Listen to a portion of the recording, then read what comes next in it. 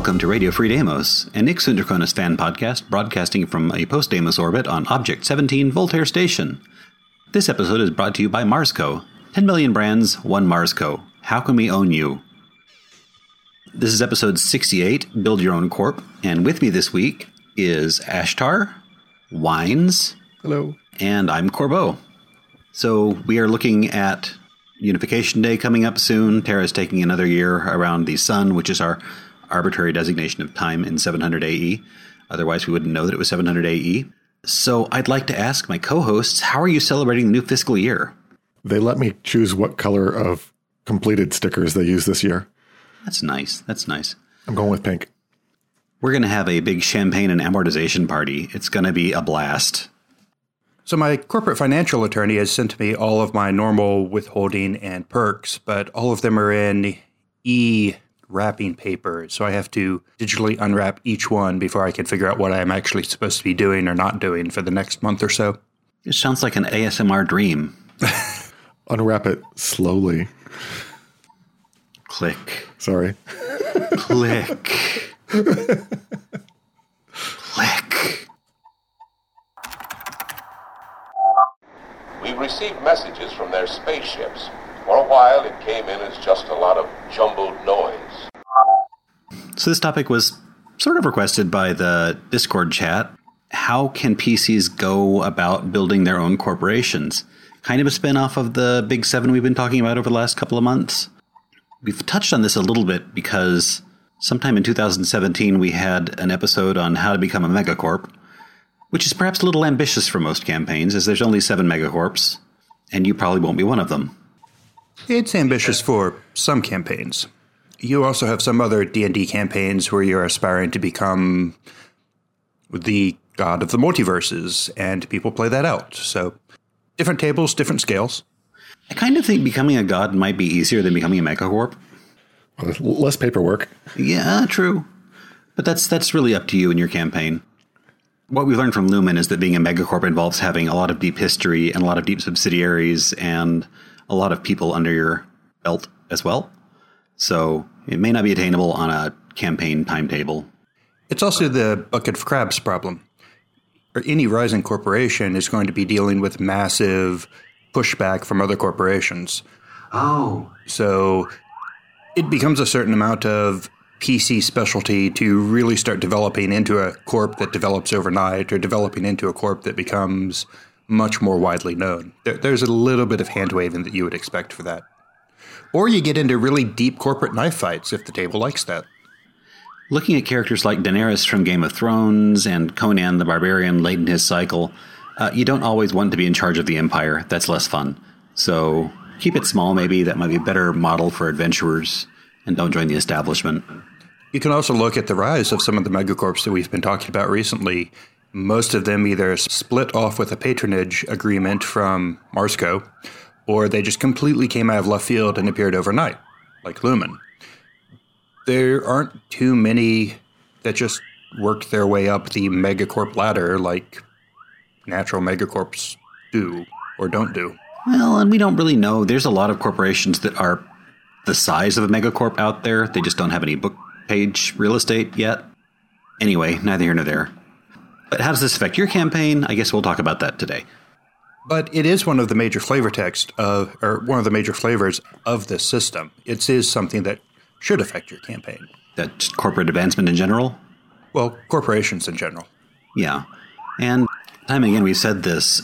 The game seems to dwell on the idea that there's a Big Seven and no one else, and this cosmology is just filled to the brim with corporations, small, big, large, corporations all the way up and corporations all the way down. Every little business transaction is with a corporation of some sort, and it's not necessarily with Marsco. It's with a 4th or 5th or 7th level subsidiary of Marsco, if that. So, and I think that's kind of what we're going to be looking at for the most part, playing the little guys. So, kind of question I wanted to ask about your campaign and your PCs becoming their own little corporation is, are they already a corporation? I think the reason to ask that is that most things in Ixundraconis seem to be corporations. I am actually 47 corporations, and that's only the ones that I am sole owner of. See, I'm imagining that, those deals where you get 4 digital downloads for $1, for a penny or whatever when you're growing up, that you sign up for one of those and you find out now you're a corporation. Because who read the fine print, right? Probably. You've joined MP3 of the Month Club Corporation. You're now a subsidiary of Marsco. Deep down, aren't we all subsidiaries of Marsco? Yeah. In the color text in Ixo Draconis Core Extended, with the little aardvark girl, who's not an aardvark, but she looks like an aardvark. I thought she was a lynx. Well, I think her illustrator really likes aardvarks. Okay, cool. We kind of indirectly meet her parents, and her parents are incorporated as a couple. Like that's marriage is a corporate contract. Okay. Does that make them a corporation, capital C? I don't know, really.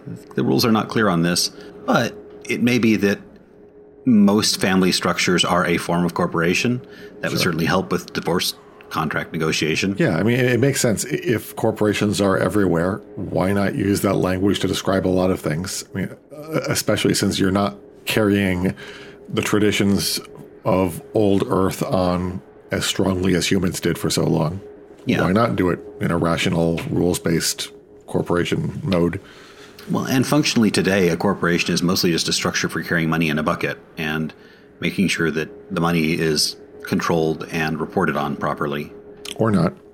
Unless you're a sovereign citizen, in which case the representative of the corporation is the personhood of which the current tax financial institution cannot lay a finger upon. That's a great expression, Carbo. I wasn't expecting him to say that. So it may be safe to assume that if your PCs have been operating together for a fairly long time and they've been doing business together, they've been having little missions and getting commissions back from the powers that be, they may have been doing so under a business ID number license. I mean, you can't even sell art here without having a business ID of some sort. So that's true. Your party may already have been incorporated and nobody told them just when they pressed that particular button on the contract itself. Yeah. You can also make it official and just make it the Wizard in the Tavern of the first time that you get together and start playing. It's, well, instead of a Wizard in a Tavern, here's your corporation. Now you're a party, so introduce yourself and let's go actually get to work. All tavern owners are notary publics. Yes, you beat me to it. I see you look like you're forming a party. Let me get my corporation stamp. Stamp. That being said, having the party as a corporation from the beginning does pull the party together.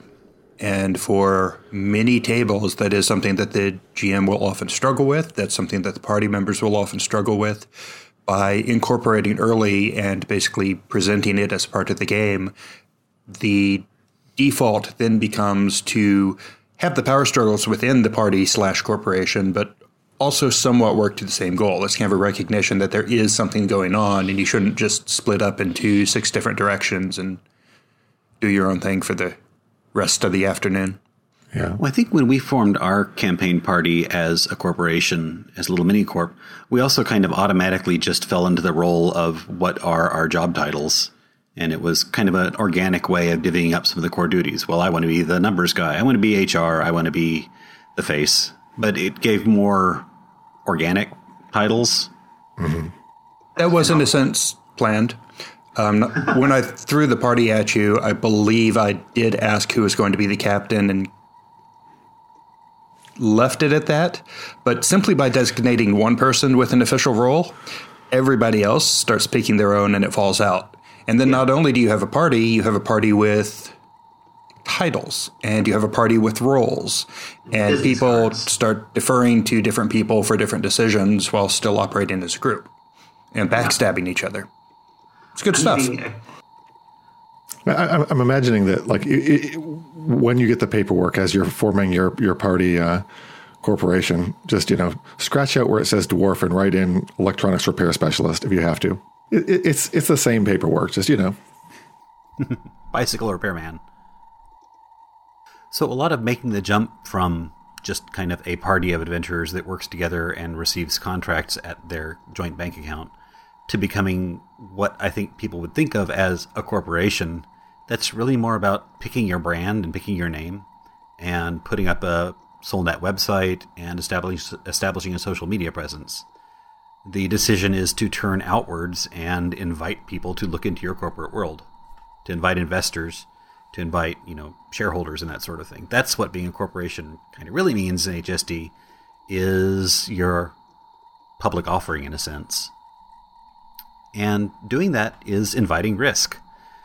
We're not playing Dungeons and Dragons. We're not playing a game where you assume win conditions. We're certainly not playing Rifts. In story-type games, the idea is to seek out problems and sometimes solve them. Make them worse. Yeah, make them worse, exactly.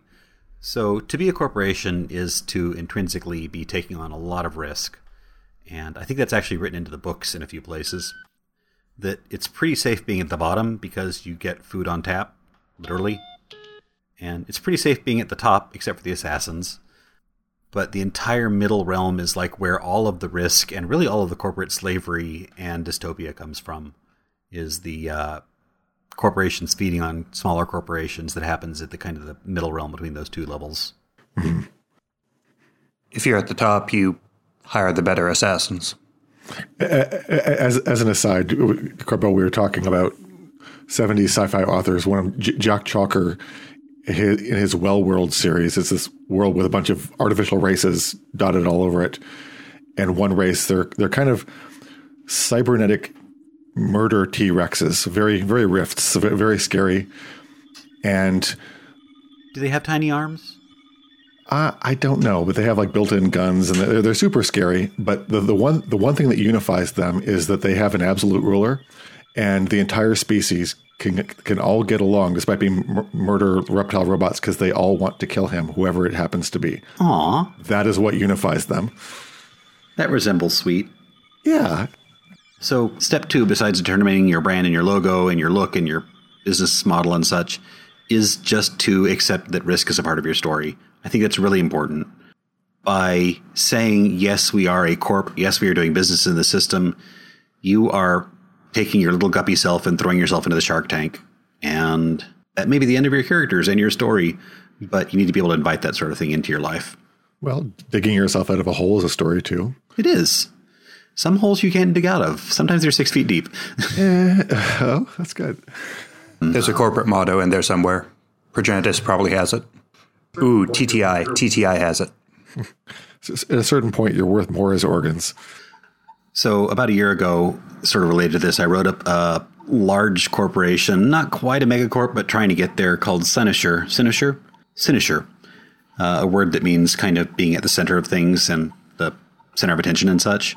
Interesting. It's a good word. Their role and how they'd kind of risen to near megacorp status was to help other corporations make their names. I mean, they were basically a large group of branding consultants and service providers, but also they had a lot of like dark magic involved in how the ledger system worked and had like deep knowledge of that was maybe even a little higher than ASRs at this point. In the last kind of phase of their game story, they were bought out by Lumen, which has made people variously happy and nervous. Let me introduce you to our new consultants, the Bobs. Yes. Hi, Bobs. I want to talk about Bob later on, actually. Anyway, the only reason I bring this up is because their role was to kind of help corporations find their footing and their branding and things like that. And having a group like that, they work on, a percentage, might be really useful for your characters having some initial patronage and then trying to escape from that group later on. But I'll link to them on the show notes, which if I ever indeed post show notes again, it's been a while. So taking the build your own corp road, part of that is engaging in a long-term plot of campaign advancement and campaign growth. Having your own business in this particular setting makes sense as being an easy way of doing that, or a logical way of doing that. We talked with Emmy a week or so ago about some new elements in the upcoming Game Master Resource Book on Kickstarter sometime in late January, probably. One thing she mentioned was the new Arc Advancement rule set, which will let PCs expand their power base in ways that aren't directly character sheetable. More things like how to deal with the world, more purchasing power, more corporate influence. Kind of like the old leverage system in 1.0, maybe in some ways. Is it Reputation? Was that what it's called? I don't know. Well, the system she was talking about was Arc Advancement. Right. I remember the old one. Leverage, I think, was the name of it. There were a few other words associated with it, though. I'm probably deeply wrong on this. So one way of managing corporate advancement is just as a part of the story naturally. And this tool set may give you some ways to show off how the character's reach is expanding in ways that aren't directly community roles, that sort of thing. So I suspect that's going to be really helpful for building out the story of your character's corporation growth. And of course, you can just ignore it as a mechanic as well, and just assume that the character's corporation has, a solid reflection of where they should be in your game world. And maybe they are about the business acumen of the Three Stooges, or maybe they're extremely savvy, and the corp can reflect that, or maybe it doesn't reflect it at all, and it's based entirely on the whims of darker corporate masters, which actually kind of fits the setting, because maybe no matter what you're doing, it's not enough when there's Marsco out there eating up all the fish. Who knows?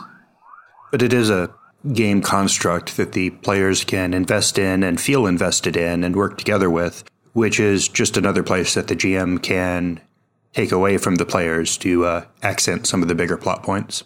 Yeah, then you get into that point of kind of hero system mechanics where you might want to be careful about taking resources away that the PCs have paid for, which means just using it as a plot device might actually be kind of safer for the game master. It might lead to less grumbling.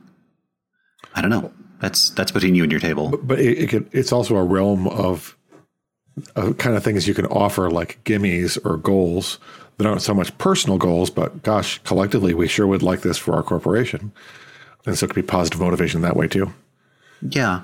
I like the way something like this is handled in Werewolf the Apocalypse and really almost all of the White Wolf games. They usually have some stat that you can pool your resources together for. In Mage, it's your library, shanty, workshop. In Changeling, it's your fabulous freehold. And in Werewolf, it's your pack totem. Right. And that's a single entity that you can kind of dump shared points in and advance it together. And come to a collective agreement on what totem represents us best, or what our library would look like, I suppose, for Mage. Yeah. And you may be able to have 50 points in it, and it's not just 1, 2, 3, 4, 5 points. It's also, spend 3 points and get pack telepathy, spend 5 points, and your totem is feared by minions of the worm or whatever. Mm-hmm. So the totem acquires different abilities as you invest more points in it in a fairly straightforward way. One way I thought this might translate well is kind of the Fate approach, where you give every situation its own character sheet. Uh-huh. I do like the Fate game. An example they have of this sort of structure is the characters are fighting a forest fire. How do you do that? Well, you could do an elaborate skill challenge, or you could just stat out the forest fire as if it was an NPC with a certain number of traits and a certain number of skills and a certain number of hit points and roll against it like it was a monster. Right. And obviously attacking it with things that are appropriate for attacking fire. You can't stab it. Right. Or make it doubt its relationship with his parents. Well, you never know. Bards are it depends on your setting.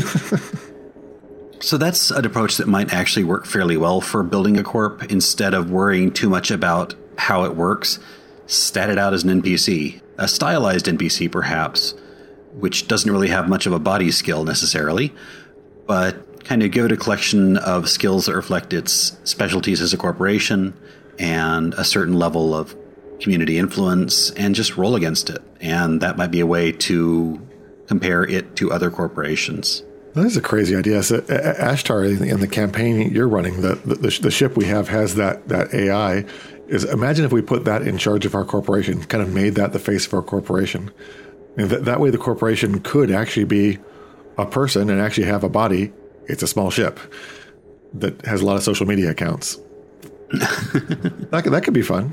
There are dangers with that approach when you start putting AIs in public-facing roles.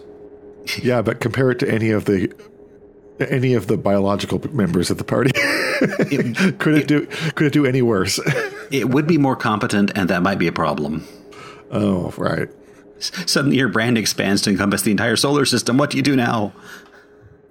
Also, it creates unrealistic expectations that we cannot possibly live up to. One fun wrinkle, if you're building out your mini-corp as a character sheet, is that you can, I assume the PCs are going to be investing some percentage of their XP into this in some way that mathematically makes sense. If you're the kind of game master that doesn't like rapid character advancement, this lets you sponge up some of those points that the characters might be having sloshing around. So keep that balance sheet off to the side And the character with the most points in it can maybe engage in something like a hostile takeover or a better relationship with the corporation. And that might surprise people a little later on when they find out, oh, wait, we're not as in charge of it as we thought we were. Huh. That's a very real side of, I know, the nonprofit world. And maybe it'd be fun for your campaign. Or maybe it would create division and shirt rending. I don't know. Another big question for your journey of corporate exploration and discovery is, are you going to try and be independent, which is cute? Or are you just going to bite the bullet and immediately make yourself a subsidiary of some other corporation, officially or unofficially? I think that's a really important first question, because if you're going to be a subsidiary, then you have your corporate master and the level of oversight over that, and it's going to be, there's some pros and cons there. You'll have deeper pockets, deeper resources, better name recognition, and some degree of safety from outside predators, but you're going to be like exposing yourself to a lot of internal predators. And oversight. Right, and control. Yeah, random management changes. And corporate blame shifting, which is a very big thing the megacorps like to do. If you're an indie corporation, you're really kind of exposed to the elements, but you'll have a little less corporate oversight. And one thing that Emmy has mentioned a few times is that if you are on a ship and you're an independent corporation, you are in sovereign space that is not controlled by anyone other than yourself. And at times that's useful. There are places where you can almost entirely escape Big Brother. And that would be on your ship when you are not directly owned by Marsco or something like that. So it's a mutiny then. Arr! Like a solar system mutiny. I mean, you're still paying money to Marsco. It's not like they care. But they may not have a full presence that investigates your lives there at that point in time. No, that would be the PCs within the spaceship that are out of IRPF control at that point. Well, it's not your fault if your spaceship doesn't have a lot of internal walls and things like that. Privacy is kind of an illusion. So who runs the solar system's fleet of repo men? That's got to be a thing. Marsco. Marsco? Not RPF? Yeah. It's the asset recycling division. Oh. Yeah. Soylent Green is also... Spoilers. Your recycled parts may include one of the following. People. Sadly, we're not making this up. They called him mad when he first launched a 3D printer into space. They didn't call him that for long. There's kind of a happy medium, though, which is being a subsidiary of ASR or Progenitus. Those two megacorps tend to give a lot of patronage to the corps underneath them. They tend to kind of promote and front them at their business opportunities and corp towns and things like that. If you're a Progenitus subsidiary and you're in a Progenitus town, you might get some very nice placement towards the center of town.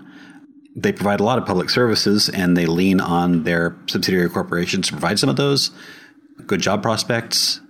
And ASR tends to be very keen on artists, content creators, that sort of thing that it's hard to get AIs to do. And they also tend to dump a lot of money into their subsidiary research teams and such. Now, Progenitus has an awful lot of active oversight and meddling in your business, and ASR tends to have a lot of passive oversight and meddling in your business. But those two megacorps may be really good options for a patron that's fairly supportive and friendly. Fairly. Sure. For some reason, I'm remembering that this could kind of be applied to Progenitus too. The old saying about NASA is you can have any color paint you want as long as it's white. Yeah, but you do have gold trim, so that's a plus. Yeah, that's pretty. This is going to be white, ivory, or blanche. I wonder if there's a website you can go to that says, what corporations am I a part of? It's full of lies. Another good note on corporations from a game standpoint, when you have player corporations and you start spinning that into more of a corporate versus corporate type battle, as opposed to more interpersonal battles, that lets the game master keep a more consistent antagonist.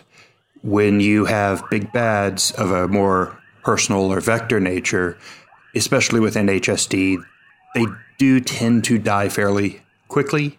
There's not a whole lot of get out of the fight and while you laugh and swirl your cloak as previous shows. PCs can be pretty lethal, and there's only so much magic hand waving to keep bringing the big bad back. But when they just keep promoting a new CEO, you still have that same continuity. Well, business rivals, you don't necessarily bump off with guns quite so often. I mean, it depends on your field of business. So that's a good way to have recurring antagonists that have names and personalities that you can't really get rid of ever because it's the guy's accountant. You and I have very different concepts of the corporations in this game. Your mileage may vary. Remember, Dread Pirate Roberts is a position, not a person. But a low-level middle management person that's protected by layers and layers and layers of buildings might be a really good long-term antagonist, the kind that you can't really get in D&D, for instance, or definitely White Wolf. Don't build up a relationship with your Black Spiral dancers, that's all I'm saying.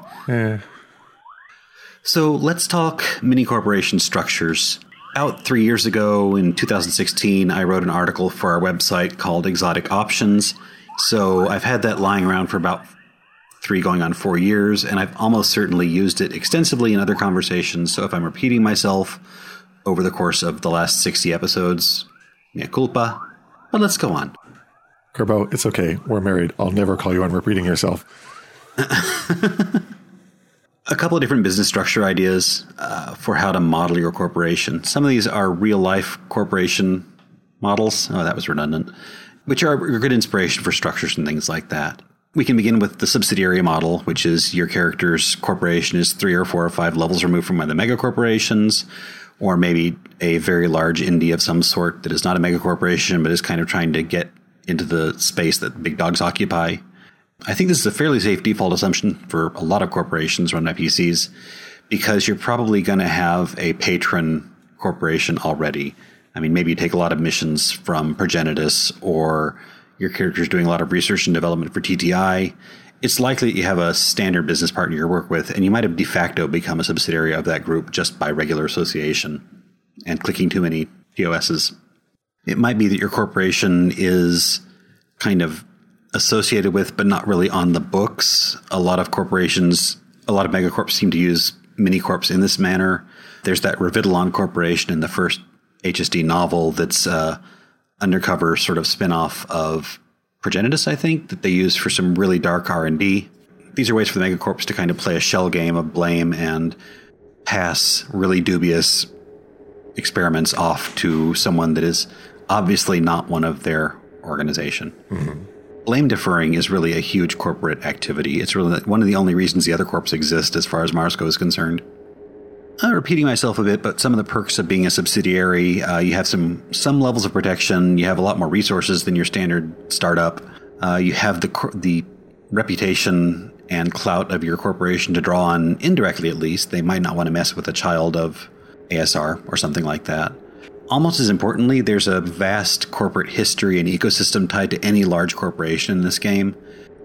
It's hard to quantify that, but corporations become like nations in HSD, and it's not just the person that signs your paycheck, but it's a culture that goes back years, decades, sometimes centuries, and having some part of that in your corporate DNA is frequently very useful. Subsidiaries can also focus on a single kind of clear idea, a single product, a single concept, a single business structure, which the megacorps can't do, but a small PC-driven corporation kind of can. But they can still they can still be kind of light and lean while working in that bigger corporation ecosystem. Yeah, I appreciate, Ashtar, that in your campaign, the reps we've worked with when our corporation has been working for other corporations, it's always been through a person who has a personality, seems like a real person. Doesn't mean we don't immediately flush them and go work for another corporation 5 minutes later because we like making work for you, but it's just business, baby. They're a faceless bureaucrat. They're used to it. But they're people, and I like them. Some big risks of the subsidiary model. Blame avalanches, always a big one. Blame rolls downhill, and you are at the bottom of that hill. Welcome to life under Marsco. Internal competition, also a problem, particularly if you're researching something that another corporation is researching or would like to be researching. Sell-offs, sell-offs, mergers, and trades are also a thing. You never know, particularly if you're working for a corporation that is not a mega, you never know who's going to hold your contract next month, necessarily. There's probably a lot of stability, but there's always an open question of when are you going to get sold and chopped up into little bits. As a related side, Guy Ritchie, who I adore, the director who makes lots of Brit crime shows. You're talking about, how blame rolls downhill. And I was thinking of his movie Layer Cake, which kind of expounds upon that. And I think it's a beautiful illustration of how people can have a very precise plan of, we're just doing this. And all it takes is just a few bad decisions here and there. And all of a sudden you're under a wall of shit. Yeah. I think GMs should watch that and then say, ooh, I don't want to do that to my characters, but I've got some ideas. Well, the layers of bureaucracy really gives you some opportunities for snowballs rolling downhill. And that's useful. Other GM opportunities: annoying middle management, unreasonable goals and quotas, surge periods, internal audits. Surge period? Surge periods. Oh, like in game design where everybody's pushing for the same goal towards the end of the cycle. Or it's November and you're getting everything ready for Christmas distribution. Okay. Yep. Surge periods. New management. Either a total... I guess there's employees that you'd never hire, but when it's November and you have more packages you need delivered, it's like, sure, yeah, hire them. Yeah, well, and like in there might be a need to suddenly push a big key product, like a new fashion line or something like that. You never know. There's seasonality, and there's a lot of like fake enforced seasonality in HSD. This perceived scarcity is increased by having waves of product and such. That's a little like para-relevant there. I don't know. Arbitrary decisions from on high, very popular. Friendly fire from internal rivals, and headhunters from outside agencies. Skipping on to another kind of default business model would be the LLC, the Limited Liability Corporation. Chances are, if you have a business in the real world, it's likely an LLC. This is a small mom-and-pop corporation maybe, or a fairly large corporation that just doesn't have a lot of shareholders. Maybe it's run by a partnership or something like that. But the business structure kind of provides a shell for the owner to separate their assets and the corporation's assets. A couple of furry cons are actually LLCs. I think probably a few businesses that are run by one person are LLCs as well. Yeah. It's basically wrapping a tax ID number around a home business. But it could be any corporation that doesn't really have shareholders or a very small number of partners. They have little or no oversight. That's a plus. Little or no protection. That's a minus. And not a lot of legacy. They're not going to leave deep roots necessarily if they're tied into a single person, although you could maybe pass it on to somebody later on or sell it. But kind of this lasting impact may not be there so much in this corporate universe. And again, LLCs have that small but sovereign thing happening on their ship or when they're in unclaimed territory.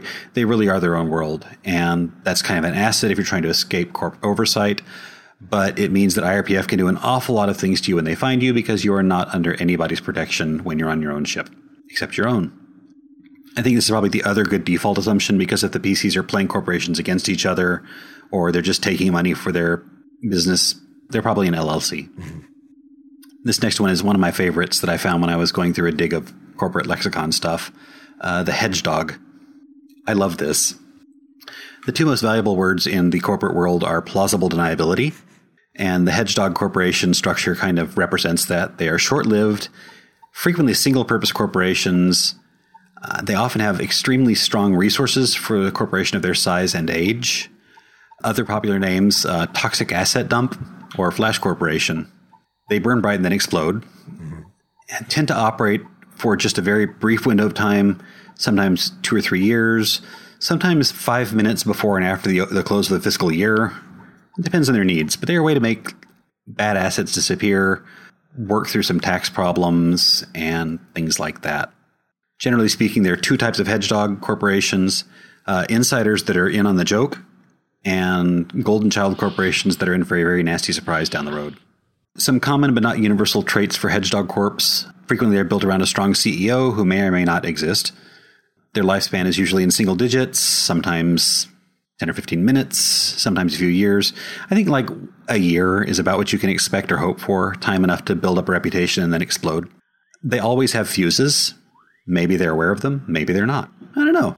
Frequently, they have a weird immunity to taxes and tariffs, because they are a tax sink, and their corporate masters are treating them with knowledge that they're going to be useful money dumps down the road. They can sometimes have very deep pockets that somehow magically refill themselves, and corporate rails that seem to be pre-greased so they can get to their goals. And no farther. Yeah, and exactly. A lot of being kind of the more patsy model of the hedgehog is things are really working well for you. It seems like you're going to be able to be that shining star that everybody is saying you're going to be, while simultaneously laughing behind their fans. Amazing entertainment budgets, also frequent. Haze of optimism. Strange corporate missions that can't survive in the real world or seem dreadfully out of character for your corporate masters. Angel backers that never seem to ask questions and never ask for audits. This is a sign that something is not going right. A handful of employees that seem to escape from a heist film or have multiple levels of false identities. And the big one, the big common thing that pretty much all hedgehogs have is a sudden explosive bubble burst with a debt load on the level of medieval serfdom. I'm remembering something at a previous job when the company I worked for was shutting down. We all knew it, and there was some grumbling. And then we heard from the manager, the CEO wants me to tell you if there's any more complaining, he can just fire you all and hire temps to empty the building. That's dark. It's like, hey, at least we know where we stand. Cheaper than temps. So the Hedgehog Corp is a willing or unwilling method of disposing of toxic assets and things like that. It's kind of like a hot zone, but only affects the PCs. And there are no winners, only the PCs.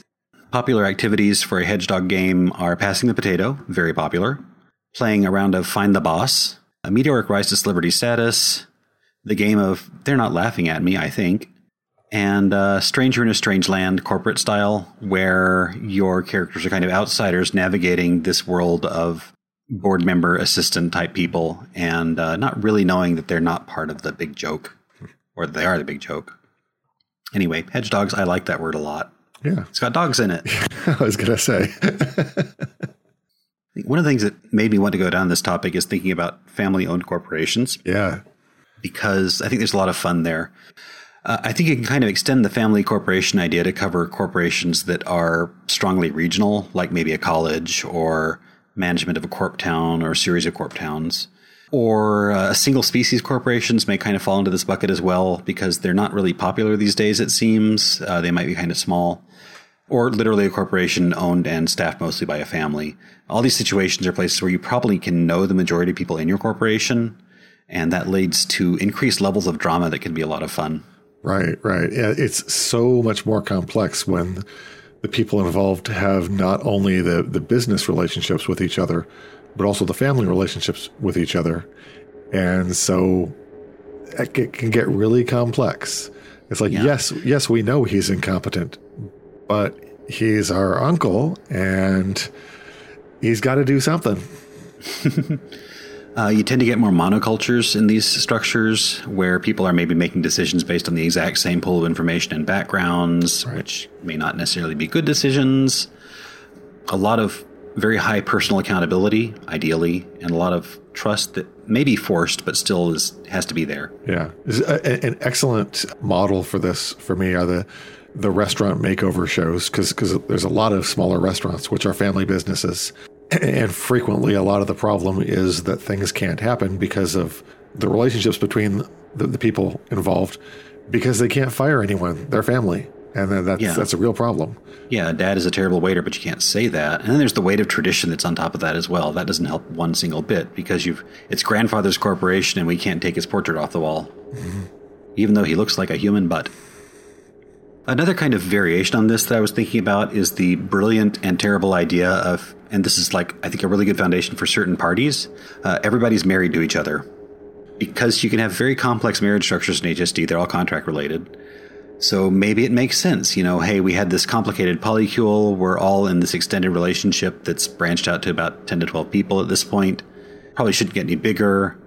No one's directly sleeping with each other necessarily, but maybe they are. Yeah, the level of... maybe the definitions of marriage in the HSD universe are more based on the practicalities of law and less on tradition or procreation or religious texts.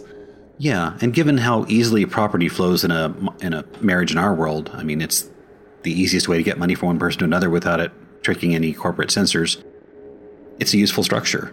But The potential level of drama is extraordinarily high there, and metaphorically, if one person catches the flu, the entire group has the flu really quickly. So blame is shared, explosions are shared, trust has to be like nearly 100%. There's no privacy at all. A certain level of mutually assured destruction kind of governs everything. I wouldn't say trust has to be 100% in a family thing. I'd say that managing levels of trust and knowing, no, he's a good guy. No, don't trust him with the money. No, he's part of the business. Yes, do not give him the cash box. And it's a situation where you might not be able to separate yourself because if it's based on like marriage-style property arrangements, leaving it may split your personal assets up 8 different ways, which could be pretty devastating for most people, assuming you leave with anything.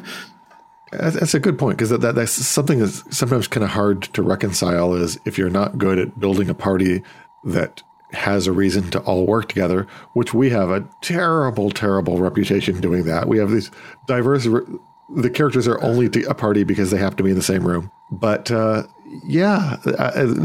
is kind of a plausible way to like, again, even being married or being in an extended family doesn't mean they have to all like each other or have the same goals, but they have to accept, well, we have these ties, we have to work with them. Well, and with an extended kind of polycule arrangement, you can have a couple here and a couple there and a couple there and a couple in the middle and one person over here. And there's bridges between the connections in the giant molecule structure. They're not all directly connected to each other, but the overall support structure has to be fairly strong. Mm-hmm. I have this idea that this structure only exists really in overly optimistic Canidae corporations and maybe Hyenidae. That may be coming from World Tree, where the canines were super duper social and like to pile into large piles with each other to sleep. But it just seems like those two species are the ones that are most likely to make this kind of overly optimistic idea that this could work at all. Yeah. Going by stereotype. Although I have to point out that the hyenas do not build things based on relationships. Hyenas don't do relationships. Well, and that depends on how literal you're being in your interpretation of them. Very, very literal. They are the like other solidly social species in HSD. Oh, yeah, definitely. Highly so. And I think that's one of the fascinating things about them is that they're a highly social species that do not have either long or short-term relationships, reproductive relationships, which is kind of fascinating. But it's off topic. Sorry, go ahead. Well, we could build this around a small microcolony of African wild dogs. Sure. There's a lot of potential nervous collapse there. They'd be so cute. They'd be twittering to each other all day long. Yeah, so to speak. With their toggles. Literally. I kind of feel like the felines, as a rule, would consider it as a fun option, but they're just too like social savvy for this idea, and possibly too jaded. Lions. Lions. They're unpleasant.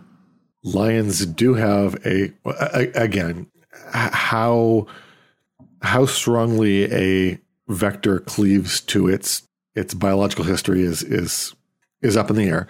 But to what extent they make that connection, lions do have a very strong reproductive-based social structure. Yeah, the pride structure, it is there. That's a valid point. And it incorporates hostile takeovers. Oh, that's awful. The kind where all the kids get murdered. Kind of stepping into the world of things that might only exist in HSD. So one part of being a megacorp is that you have culture, deep culture, because megacorps kind of fill the function of tribes and nations, and they have 700 years of history that, Marsco has more history than the United States times 2 at this point, I think. Mm-hmm. There's a lot of baggage there, a lot of built up ancient rivalries, institutions, literal buildings, paperwork, stocks, stock transfers. We really don't have a sense for what happens to stock and how it transfers between people. We know there's a very active stock market in HSD, but the fine details of it are not spelled out. I think that I may be the only person that's worried about that. But one question I've had about that is what happens when a shareholder dies? What happens to their corporation? What happens to their stock shares? Do they evaporate? That kind of makes sense. Do they go to next of kin? Are they taxed somehow? We don't really know. So a corporation that's maybe much more ancient than the PCs, but is small enough and malleable enough for them to have a lot of authority in is, I'm calling it a cryocorp. And this is to a megacorp what urban studies is to archaeology. Kind of, this is a cryocorp is the remnants of a large corporation that is no longer publicly traded. It's died, basically.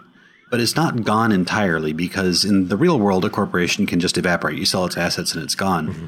But you can't really do that with a nation state, because there's people there, there's lives there, there's architecture and remnants and secret societies that have maintained traditions for hundreds of years.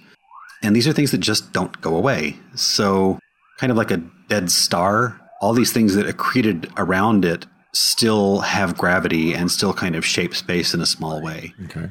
This could really only happen with a large corporation that has corp towns, that has planetary holdings, that has large resources before it dies, things that are worth preserving after its death. So cryocorps, also called zombie corps, they're dead, sometimes ancient dead. They're no longer traded. They frequently have the dream of coming back somehow, which is maybe theoretically possible. It's kind of where cryonics comes from as an idea, is the idea that you can cut off a dead person's head after it's been preserved and frozen and bring them back later on when conditions are better. It never happens.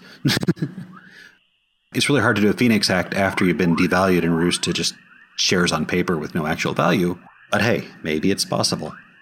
So the cryocorp, I kind of imagine it as being a collection of very old board members, maybe even with artificially extended lifespans, tightly controlling what happens with their stocks, tightly controlling who has buy into this corporation because of its potential value down the road and its historical value. And maybe it doesn't have a lot of resources to trade money-wise, but it has kind of ancient secrets. Maybe these are medical corporations from when Progenitus took them over in 300 AE or something like that. They might know an awful lot of stuff that's been destroyed by more modern corporations. Who knows? Kind of deep pockets of corporate loyalty that you might not get in a modern corporation, because loyalty becomes like the only real currency in a structure like this. Mm-hmm. Some of this kind of desperation for a resurrection story might lead to some really bad bargains with really dangerous parties, but hey, what the heck? Corporate meetings tend to have a kind of Masonic ritual quality, because these are people that are really invested in the secrecy and the lore more than the product and the future, because there really isn't a product or the future. Kind of imagining like a Children of Revolution story or something like that. Really, really old people and kind of an arcane celebration of the past overall. The question of where does a corporation go when they die in HSD is one that I really think is interesting. And I don't think that something that is functionally a nation can just evaporate when its stock has no value. Mm-hmm. Because, I mean, dead languages have been revived by cultures centuries later because of that relevancy to the culture. And maybe the same could be happening with a business structure of some sort. I like that idea a lot. So who's the guy that wrote Master of the Five Magics? Do you remember that one? That fantasy book? Lyndon Hardy, Google says. Thank you.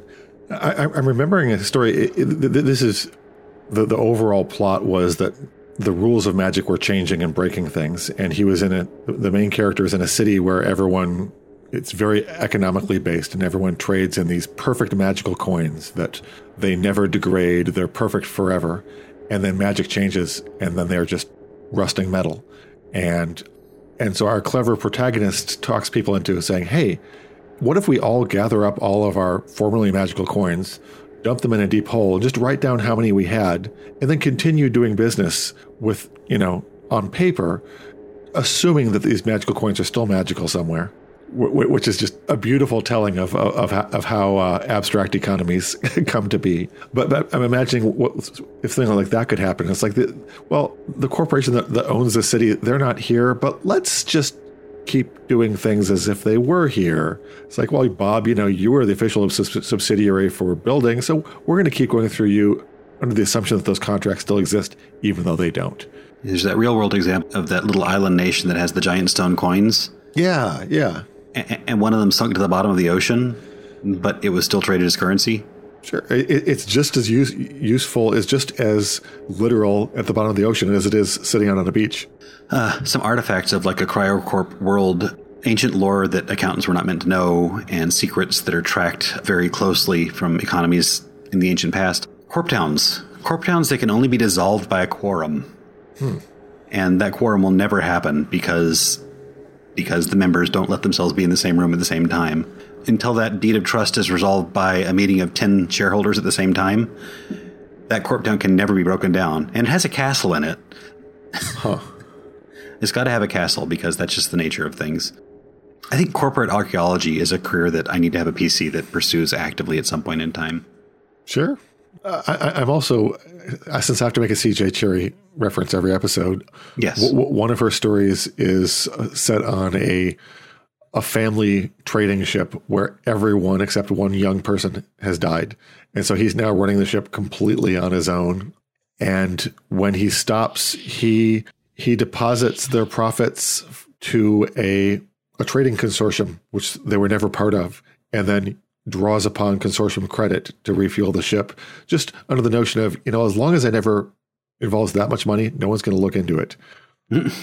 She's so bleak at times. Or so real at times. It has a happy ending, but it's a dark beginning. One more corporate structure. It's kind of edges into the nonprofit territory. I don't think nonprofit corporations are a thing in Ixo and Draconis. Can't prove that. Suspect they wouldn't work very well because you're not going to escape from taxes in this universe. It's a B Corp, they're called. And a B Corp is kind of a public works corporation. Actually, I'm going to use the idea of B Corps and public works corporations kind of interchangeably, which is dangerous. A B Corp is a corporation that has a higher value of some sort than just money. Maybe their shareholders believe that some sort of public good is valuable. Kickstarter is a B Corp now. They tend to put corporate money towards copyright trolls. Mm-hmm. There are some others where the shareholders jointly decide that it is important for us to preserve the environment as well as make a profit. With the standard corporate structure, money is the only real measure, and you have to agree that something otherwise is the case, or you're going to be guided by the need for money. So B Corps lets you have a more social goal as well. Okay. A public works corporation is going to be like the New York Rail Line or something like that, or the phone system, or a monorail company or something like that. In all likelihood, these are subsidiaries of another corporation. Maybe Solnet is one, or the Solnet in a large ASR territory is a public works corporation. Genesis, the educational subsidiary, might be something kind of like this as well. Maybe they have a small sliver of money from a large pool of people or something like that to fund them. Progenitus has a model kind of like this too. They have a subscription model that most vectors have bought into, most corp nations have bought into, IRPF. The idea here is that you're providing a service for the public good and you're receiving a sliver of pay for that. And having this kind of higher goal, other than money, is a good way to have kind of a mission-focused campaign. Public works corporations are probably going to be very regional, but they're going to be fairly stable, with enough funding to keep running without any major hiccups, not enough to stretch themselves too much. B Corps might be a lot larger than that they have the range and scope of a standard corporation structure. Yeah, and that makes sense, because things like providing power or providing communication or transportation, one might, broadly believe in free market and competition, but not if your power gets cut off because there's a fight over profits or whatever at the power company. Like, no. The lights need to stay on. Let's compete in other areas. Yeah, utilities have kind of some special protections and some special behavior patterns, and the Public Works Corporation kind of exemplifies that. And probably communications data services, because the modern world is completely dependent upon that. Those cannot go away. Well, and in HSD, they use a lot of, they handle traffic from a lot of corporations, some of which are direct rivals of each other. So you're going to need a level of removal to have those function properly. Or just have Marsco do them all, which also kind of works. In the near future, we're going to be dealing with Marsco's jump gate technologies. This is something that's in development and research, and maybe your campaign will last long enough to get there. And these are going to be out of solar system transportation resources. Maybe that's going to have a similar kind of structure. I kind of sketched out a public service corporation that was designed around supporting the Blue Sky stations. And when we get to our series on Blue Skies, I'll probably be bringing them up a fair bit as non-official Radio Free Deimos content. Anyway, that's kind of another model that's a little more focused on a cause and has figured out a way to get money for that cause or from that cause. And it's not likely there's going to be a huge amount of competition in your character's field if you kind of take that road, because there's better money in entertainment. I know I've referred to it before, but like a CJ Cherry instance of that with the Hani, with their lion-like society, they it's kind of feudal, and they fight each other, take over each other's families / corporations. But there's certain families that do things that are too important, like who run the hydroelectric station, who run a space station. The Hani clan is indicated by, like, in some cases, by like what bright colors you wear. And the immune clans wear black to indicate we are not part of the political system. You cannot take our stuff over. And of course, everyone hates them. It's like those fucking immunes. Please do not attack. Yeah. Well, you just have to be really subtle in the way you attack them. And they're the ones with the sons who stick around with the family, and they only ever rise in status when their elders die because they can't kill them. It's unnatural. Then they learn to cook. Well, let's not go crazy.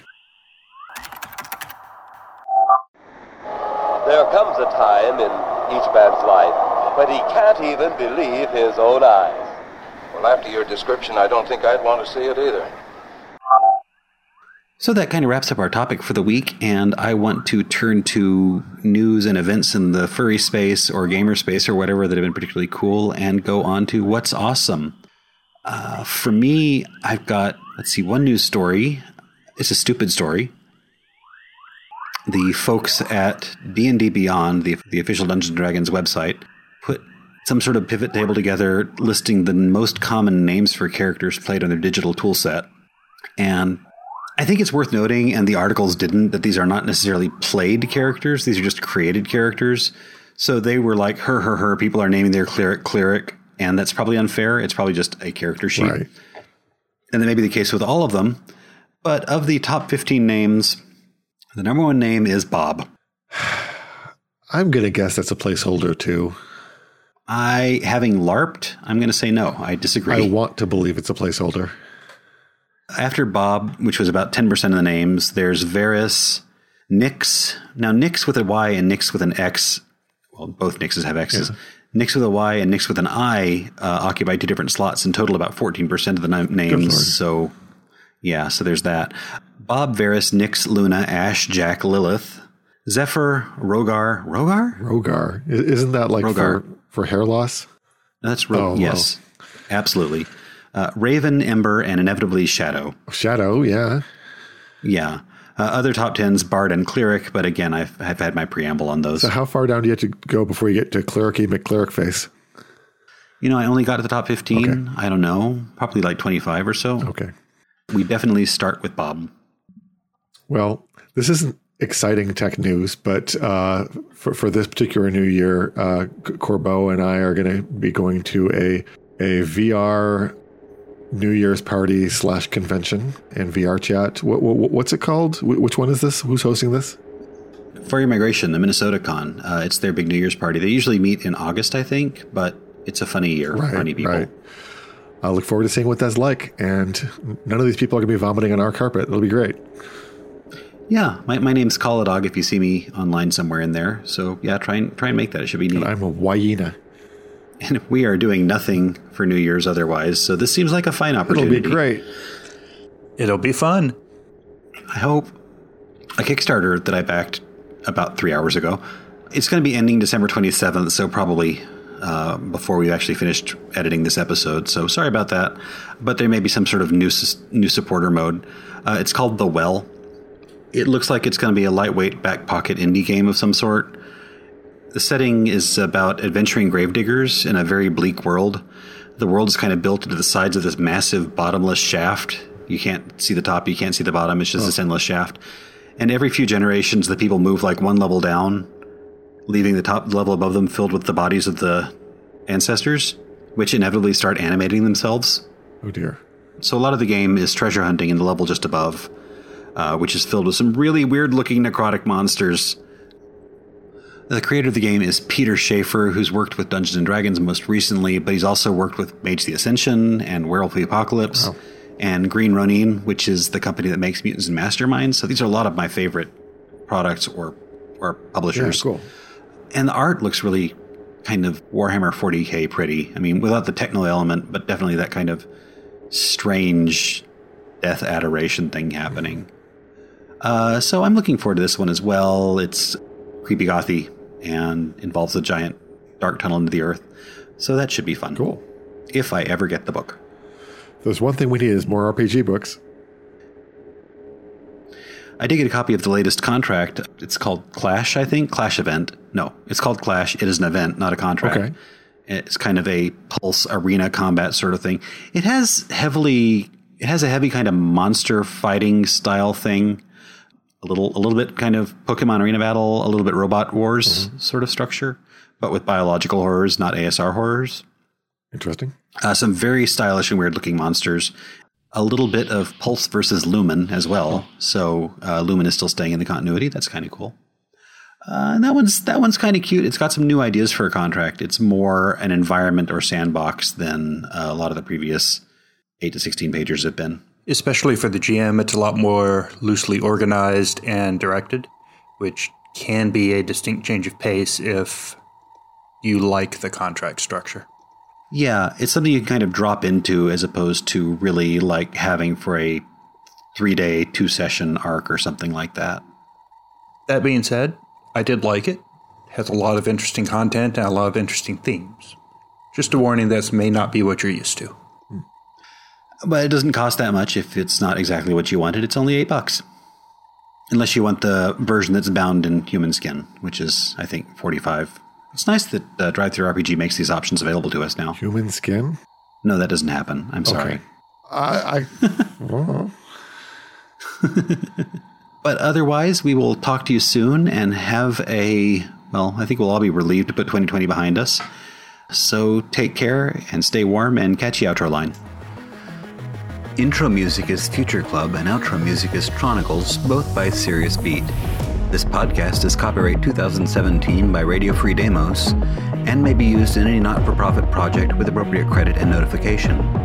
Check out our website, radiofreedemos.com, that's DEIMOS, for more rambling, resources, links to official and fan-driven content, and our full catalog of episodes. And look for us on iTunes, Stitcher, and Google Play.